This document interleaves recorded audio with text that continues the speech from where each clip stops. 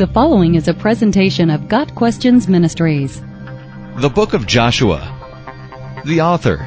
The Book of Joshua does not explicitly name its author.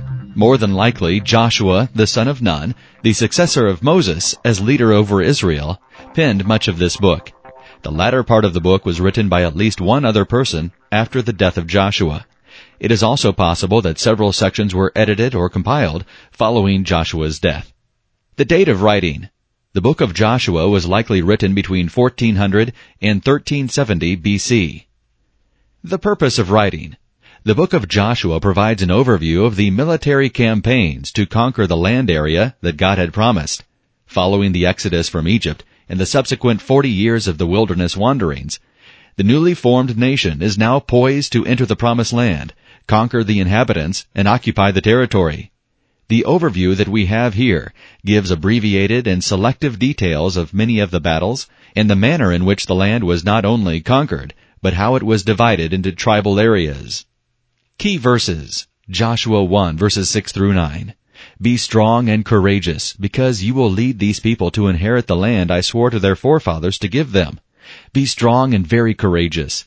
Be careful to obey all the law my servant Moses gave you. Do not turn from it to the right or to the left, that you may be successful wherever you go. Do not let this book of the law depart from your mouth. Meditate on it day and night, so that you may be careful to do everything written in it.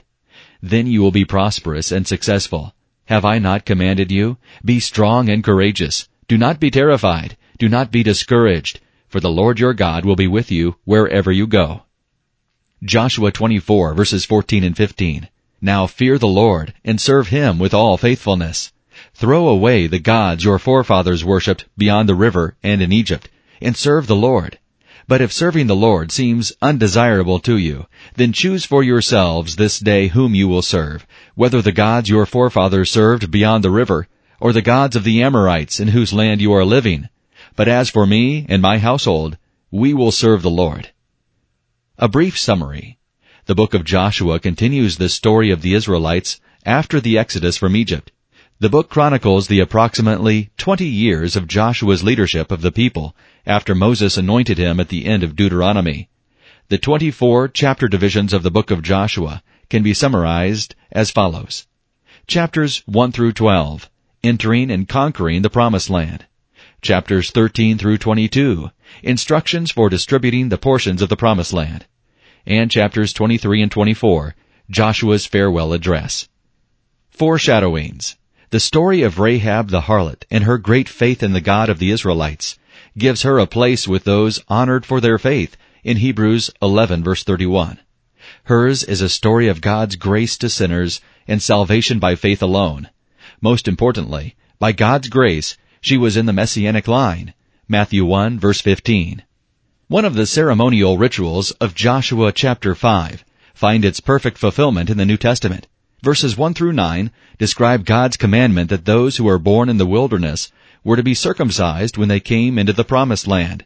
By doing so, God rolled away the reproach of Egypt from them, meaning that he cleansed them from the sins of their former life.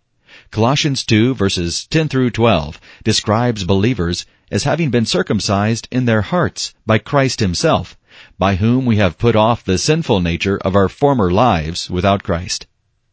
God established cities of refuge so that those who accidentally killed someone could live there without fear of retribution. Christ is our refuge, to whom we have fled to take hold of the hope offered to us.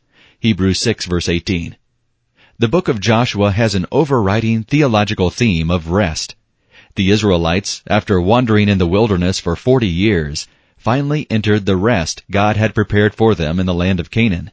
The writer of Hebrews uses this incident as a warning to us to not let unbelief keep us from entering into God's rest in Christ.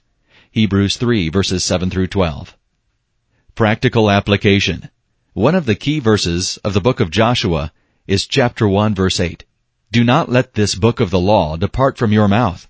Meditate on it day and night, so that you may be careful to do everything written in it. The Old Testament is replete with stories of how the people forgot God and His Word and suffered terrible consequences. For the Christian, the Word of God is our lifeblood.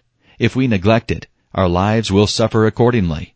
But if we take to heart the principle of chapter 1, verse 8, we will be complete and able to be of use in God's kingdom.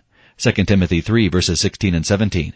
And we will find that God's promises in Joshua 1, verses 8 and 9 will be ours as well.